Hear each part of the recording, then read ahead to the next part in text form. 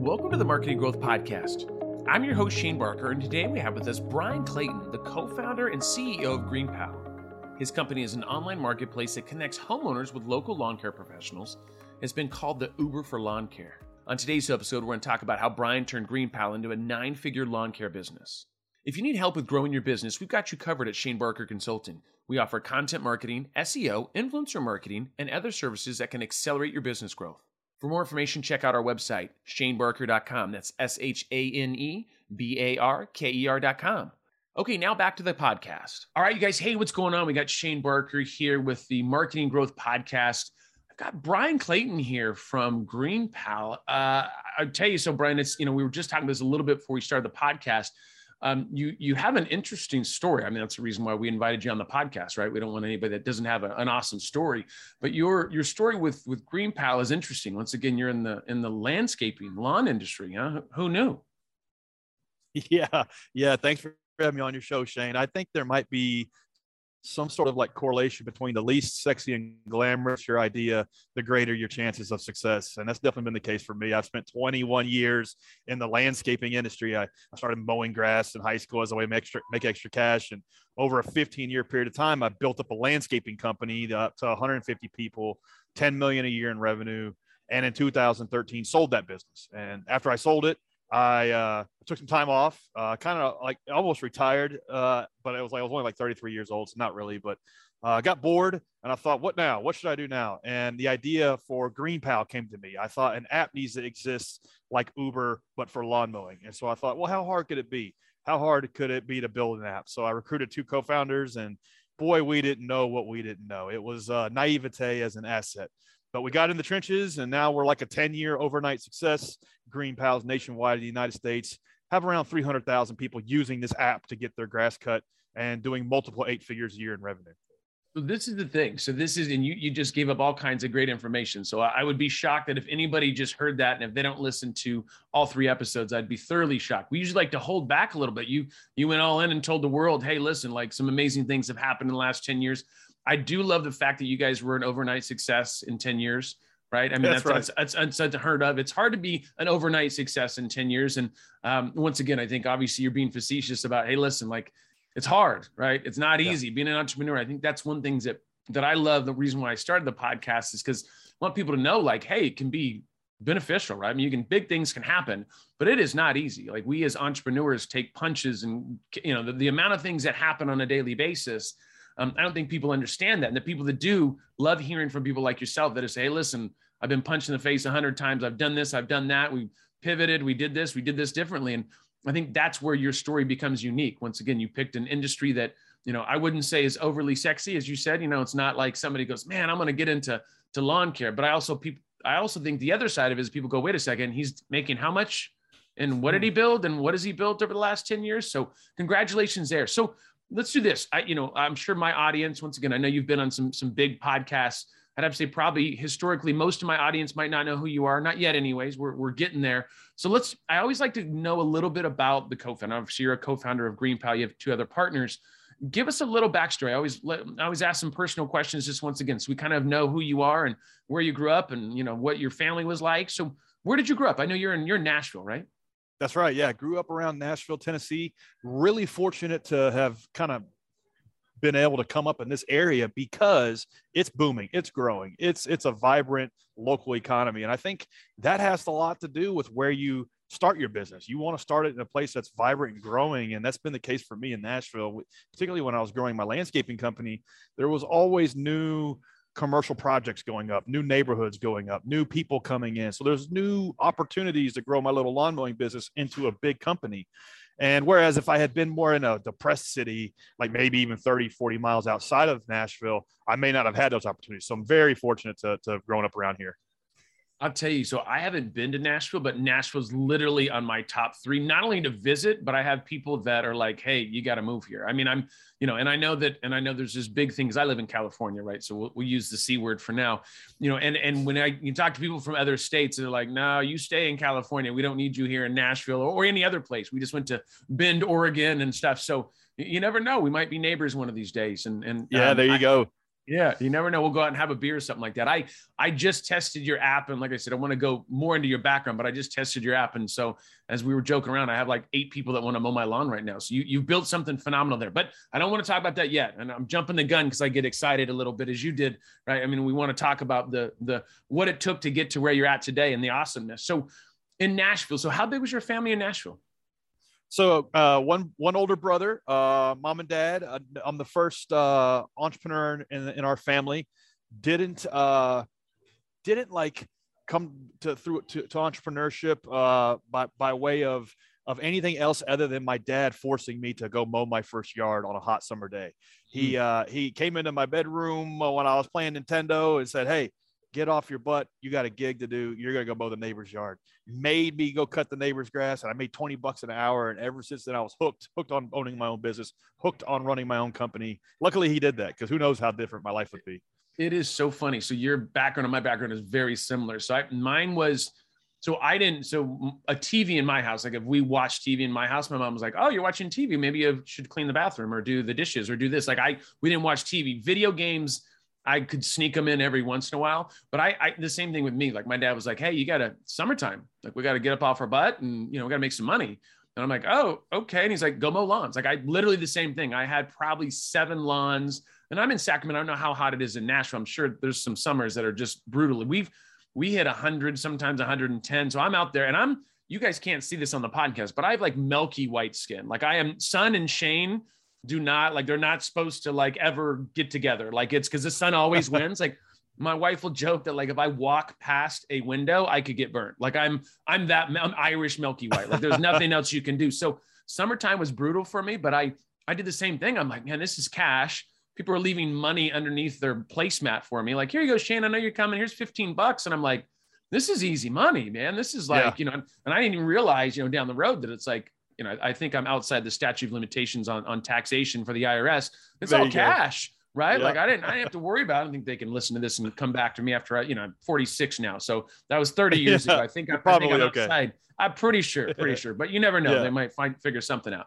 I'm not admitting want their 30% of that $15. You never know. I might get that knock on the door. I'll let you know either way. Actually, I won't. I'll probably be on the run and I'll just go to Nashville. But you're currently living in Nashville, so you're still there. That's right. Yeah. Nashville is where GreenPal is headquartered. It's a great place to start a startup because we've got all of the things that a big city has. We have good tech talent. We have great infrastructure. We have a great local business community, but it's a lot cheaper to operate in Nashville than it is out on the West Coast or on the East Coast. So that's what's made it kind of a competitive advantage for us, because our cost structure to operate here is much, much less. And we're a self-funded company. And so we've kind of had to watch how much our burn rate has been over the years. And being in Nashville has been a big part of that. Yeah, we're going to talk about that, because that's one of the things I want to talk to you about is bootstrapping your businesses, because that's not easy. I've done it myself and not received funding, and it's a challenge, man. There's some upside to it, right? You own 100% of it, but there's the other side of it. It's like nobody's giving you a $5 million check and saying, "Hey, go use this money." You got to look at every cost, and that's a different type of way to build the business. It's obviously going to be a lot more. You got to look at things differently, right? So I'm excited about hearing that side of that story. So in Nashville, I mean, not only the things you brought up, but I mean, I've heard the food scene and the music scene is like phenomenal. Like that's what I'm excited about. And the tech scene is too, obviously. I love tech, but food and adult beverages are like, I'm Irish. So that's kind of where that's as a staple, right? I mean, that's like Nashville's main product. So yeah, you'll love it. I had a feeling we'd get along. So cool. Then where did you go to college? You were also in the Nashville area, huh? Yeah. So when I graduated high school, I had this little lawn mowing business, and I put myself through college cutting grass, but my college experience wasn't like the traditional college experience. It was just nights for like 7 years. And so I would go mow yards all day for like 12, 13 hours. And then I would go to school for 3 or 4 hours, 3 or 4 nights a week. Literally would show up to class with grass all over me, smelling like gas and sweat and stink. But it was kind of funny. I had a couple of professors that respected that. They're like, "Man, this guy's on his grind." Yeah, he's making it happen. I would literally roll up to campus with a truck and trailer with lawnmowers on it. And so, but it was cool because I didn't have to take on a bunch of student debt, going through business school. I was able to put myself through it. and went to a state school called MTSU, Middle Tennessee State University outside of Nashville, studied business. And then when I graduated college, I had to make a decision. Was I going to go into the job market and take a pay cut, or stick with this landscaping company I was running? And I didn't really want to be a lawn guy my whole life. It wasn't really what I set out to do, but I thought, this could be my lane. This could be my vehicle to, make something of myself. And I made a business plan and recruited a great team and worked my butt off, and they did too. And we built a great company.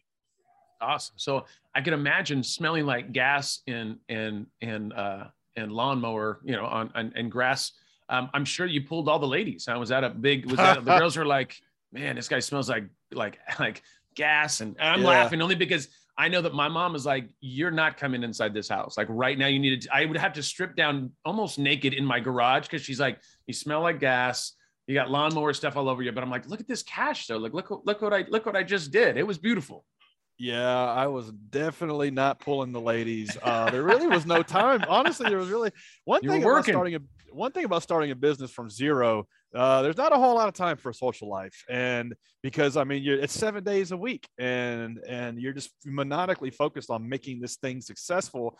You really don't have time to get distracted with a social life. I didn't go to a whole lot of parties. I missed out on a lot of events, but I'm glad I made those sacrifices in, because that was the foundation for where we're at today. And I agree with you 100%. It's so funny. I remember when I went to college, and once again, many moons ago, but I was at an entrepreneurship class. There was only one class in my university for entrepreneurship, and I'd already had my own businesses. So I was kind of a little more seasoned than most. And, most of the people in the class were like, oh, I just, I want to own a restaurant so that I can, have somebody manage it and I can go golfing. And I'm like, good luck. Let me think. The quickest way for people to steal money from you is when you start going to the golfing course and you assume that everything is great. It was just interesting because that's what the mindset is like, oh, you do this, or now social media makes it like, oh, you just get on your private jet and you get your pink poodle and, you just take pictures of you at the beach and you'll make millions of dollars. And it's like, there's a grind and a work out there. There's certain things that need to happen, like, for that to happen. So I love that. You're like, what do you mean girlfriend or wife or personal life? Like, what is that? I'll have to Google that. Like, that wasn't on the priority list. Right. Yeah, nobody, it's kind of funny. Like every movie you've ever seen about entrepreneurship, like the actual grind of building the business is set to like a musical montage. And it's just like, it just kind of skips over that part. That part's never exciting. And nobody ever talks about that part unless you have done it or are trying to do it. Do you then realize how laughable it is to think that you can start that way? Because it's just not how it happens. Well, I love that. And I've seen this as just like a picture, but what it is they says, hey, being an entrepreneur, it's, where you start and where you finish. And, most people think it's a straight line, right? You just go up and you get hockey stick growth and you make all kinds of money and you go your Ferrari and your pet tiger or whatever you get. But it's really not like the other one where it just shows it ups and downs and the this and that. Like I think people on my podcast get a better idea because that's where they listen. They want to get, some good information and figure out what people did and, the hustle that they did and how they did things differently. And, or maybe how it reminds people of how they need to do things, right? Maybe I need to get back on track. I need to quit dating 3 girls and spending all my time out there, being frivolous and go back to, to where I'm going to be able to, in 10 years, be able to have a family and be able to not have to focus as much on the business. So, it's funny. I ask people like, what is your first job out of college? And if I asked you that, that would be a very quick conversation for us because you've never had another job. Like you've been nothing but an entrepreneur. That's a very good point. One of my, there's a guy named Chris Sacca, who's a famous angel investor, and he was on Shark Tank for a while. Mm-hmm. And he says that he never invests in anybody who hasn't had a crappy job. And, waiter, like server at a restaurant or, janitor, or in my case, a lawn mowing guy, literally I've never done anything but ran my own company in this industry in some shape or form. And when I was in college, I was still mowing grass. And one of our first commercial clients was McDonald's. And the way we sold McDonald's on a contract was that we would pick up all the cigarette butts in the drive-thru every time we came to cut the grass. So literally I would be on my hands and knees with a 5-gallon bucket, picking up cigarette butts, putting them in a bucket like for 10 hours a day. It was not glamorous, but that was a really good contract. And it was a really good contract for us to build that company on. So you got to do what you got to do. Yeah, you got to figure out the angles, right? Because everybody can mow That's right. grass, right? So it's like, okay, you can make Yeah. it look like the next guy, but it's like, how do I say, okay, you know what? I'll do this next thing, which is that next level of service or support. And people go, okay, that makes sense. That's a selling point because our team forgets in the morning to pick up the cigarette butts, and then you get out there and, gloves on or no gloves on, and you're picking up cigarette butts. You're making it happen. I love Nobody that. else was going to do that, and that was how we separated ourselves from the other competitors that were wanting their business. I've probably picked up 1 million, 2 million cigarette butts in my life. I know. Well, and that's the thing. Once again, I think that's what's important is you figure out what's the differentiator, right? How are you different? Because the service you provide is the same as the next guy for the most part, right? Like if they do it, same lawnmower, same this, same that, it could be maybe different work ethic. But at the end of the day, what is the differentiator? How are they going to go, yep, oh, that's a little added service, right? Is that going to be price? Is that going to be more service? Is that going to be whatever that is? So I love that. So I want to talk about, I want to talk more about GreenPal. Obviously, we've been kind of teasing people with, and I figure now we can jump in.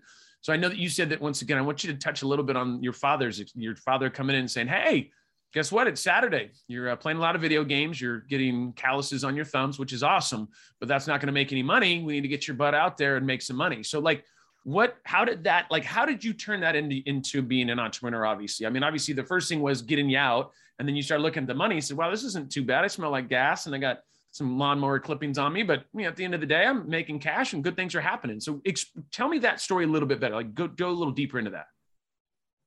Yeah. Literally, I saw something something clicked in my mind that I could work as hard as I wanted to work, and I could make as much money as I wanted to make. And then also this could be the thing to take me places in life in general. And I started comparing where I was going with my little business, whether it be hiring my first employee or buying new pieces of equipment or getting a big contract, and how I was leveling up in life. One thing that clicked really early on was I started reading books about business and started going to conferences about my industry and doing things I never in a million years would have done had it not been for the business. And what I started learning was every 2 or 3 years, I was evolving into a totally new person. And that's one of the things I really loved about it, was that in order to win and compete in business, no matter at any level, you're going to have to level up.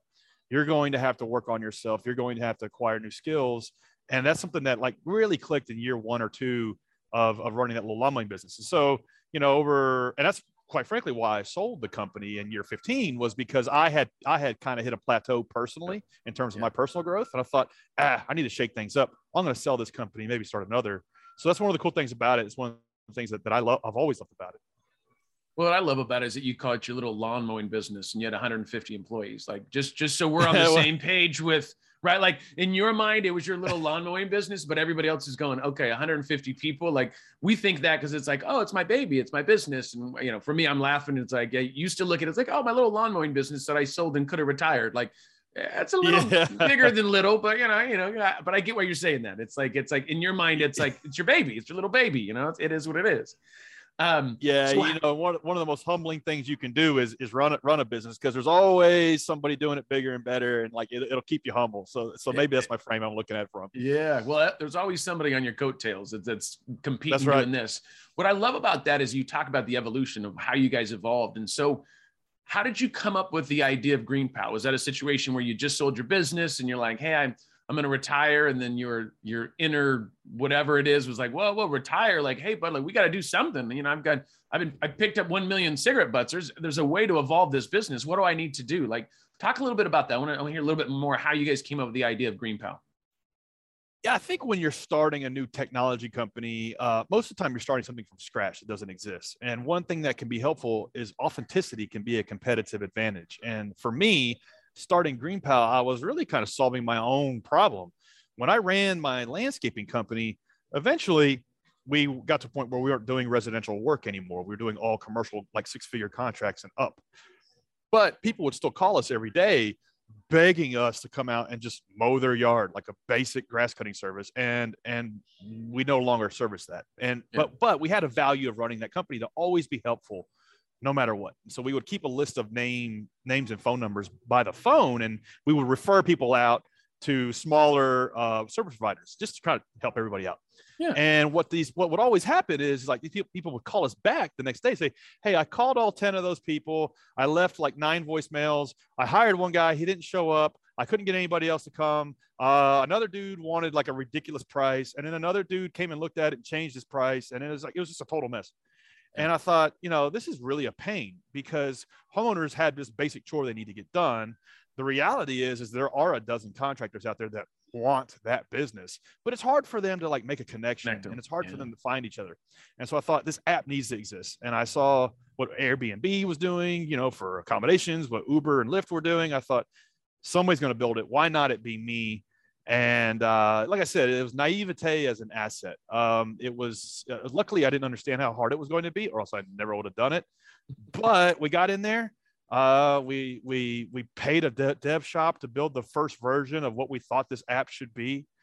That was a total failure, but we got just enough validation to know that this is a good idea and let's keep going. And luckily we didn't quit. That's one reason it really has been success, by not giving up. Yeah. And you have 2 other co-founders. Like, give me a little, what do they bring to the table? Obviously you have the personal experience of being in the industry. What did they bring to the table? Was there anything different they brought to the table that helped? Ideally, when you are getting co-founders, there's a guy named Paul Graham who runs a accelerator called Y Combinator. He says when you're getting a co-founder, it should be a hacker and a hustler. So there should be somebody who knows the tech side, and there should be another person who's going to drive the business and the project forward, who's just a go-getter and is organized, knows how to get stuff done. Ideally, that's who comes together. We had 3 hustlers. None of us knew how to code. None of us knew how to build software. None of us knew the first thing about how to do any of this stuff. The only thing that we kind of had was the domain experience. And then also, I just kind of recognized that these 2 dudes really wanted more out of life. And they just wanted to like make something of themselves. And they had an insatiable ambition to do that. And so I figured if we had that, and then I trusted them, that we could just figure the rest out. And that's how it unfolded for us. We taught ourselves how to code. We taught ourselves how to build and distribute software. That took like 3 years. But we were just sufficiently motivated to grind our way through it. And that's why it worked out. That said, when you're going to get a co-founder, you need to look at it almost like a marriage. You need to I think you need to think about it in terms of date them for a while, and maybe, get to know them for a while, because you're going to be spending more time with this person than you are your actual spouse. Yeah. And if the business is successful or not successful, it's actually easier to get a divorce than it is to unwind a business cap table. So it needs to be thought about with that magnitude. Yeah, I agree. I think that's the issue, is that I think you're too quick to give up the keys to the castle. It's like, hey, if you have an idea, it's like, hey, because everybody, whether there's a relationship or getting a co-founder, in the first 3 months, 6 months, we all have a certain image that we put forth, right? You're not peeling back that onion to know what somebody's really like. The way I say is like getting married. Like, hey, you guys should probably move in for a few months and see if she's crazy or you're crazy or whatever that is, right? Who knows? And the same thing with co-founders. I think it's like, hey, I think there's something here, but there's no reason to jump in to start, giving out equity and stuff until we realize like, hey, are we on the same page? Because, what happens when you start giving up equity and then that person's working half the time that you're working and you're like, wow, I just gave up half my company, right? And now this person is not doing that. I mean, that way you have, an operating agreement and, there's a lot of things you put in place to say, hey, who's going to do what? And what does this look like? And you might not have that figured out in the beginning, right? And so you got to kind of iron that out. And, I always tell people, you have one other partner, that's one thing. You have 2 other partners, right? You have personalities and things that happen. If they get married, if they have kids and they get a divorce, and there's just a lot of moving pieces to it, a lot of conversations that we're not really taught to have until, excuse my language, shit hits the fan. And you're like, oh, I wish I would have talked about this before we started making money. Or when there's no money on the table and now we got to dissolve this thing because we have taxes and who's going to pay this and who's going to pay that. It's, there's things that you need to figure out, but there's no reason. I look at it like, hey, there's no reason to jump into that partnership until, once again, kind of ask some of the right questions and kind of figure some things out on both sides. They should also not be looking to jump into something overnight. It's like, it just takes a while. Really, it's a relationship that you're building there, and you got to make sure that, that it makes sense and the structure's there. And, because I love that, the analogy or the quote that I love, it's Mike Tyson, he always says, you have everybody has a plan until you get punched in the face, right? Like That's kind right. of that same thing of like, we don't know what's going to happen, but we know that we're ready for this to, for the war or to go in and do this, but we're just going to kind of have to iron it out as we go. But at least we have a foundation of what we know everybody's going to do. And, we're all, our heart's in this. We're going to spend 3 years and spend full time doing this and really kind of grind it out and see what happens. Yeah. Two things that I've noticed about co-founders and people that think they got to get one is that most of the time a new founder rushes out to get a co-founder as a coping mechanism. As I'm not sure that I want to do this, but if I can find somebody else who's crazy or just as stupid as I am to do it with me, it kind of validates and makes me feel a little warm and fuzzy. That's the one thing I've noticed. And then the other thing that I've kind of figured out and understood along the way is kind of a test, a litmus test. When you're getting a co-founder, like literally go through the mental exercise. Would I write them a check for $10 million to start this business with me right now? If I had 10 million in the bank, my last 10 million, would I strike them a check for 8 figures to start the business with me today? And then if the answer is no, then don't start the business with them, because ultimately maybe you'll sell the company for 30 or 40 million or 100 million, and their equity is going to be worth that or more. Maybe you're going to raise a round of funding and your dilution you're going to take on is basically going to be the same amount as the equity as your co-founder.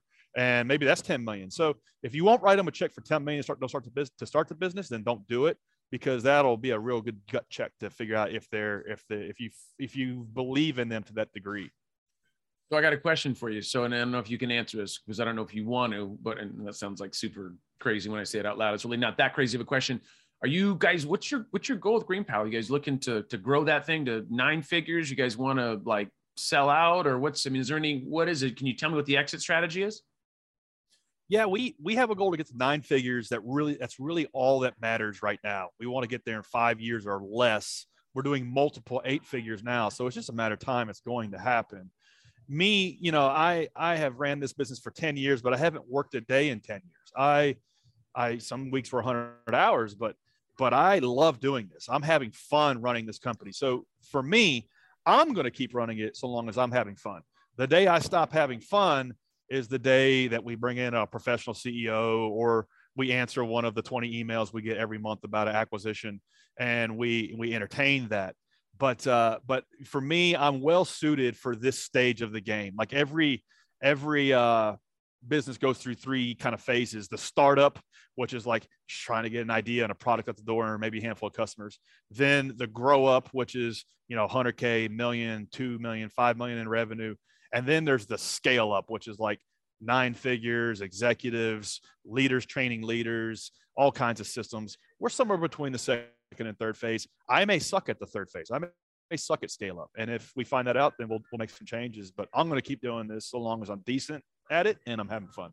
Yeah, absolutely. I think that's the mindset, right? So if you don't look at it as a job, you look at it like, hey, this is fun, and you still enjoy it, and you can come to work and feel like, hey, I'm enjoying what I'm doing. If you don't, then then you can take a look at it. There's somebody else that could take it on and bring it to wherever it needs to be. Take it to that 9-figure mark. Thanks, listeners. I hope it helped you learn what it takes to grow a successful 8-figure business. On my next episode, we'll talk about bootstrapping a business. Don't forget to tune into the Marketing Growth Podcast.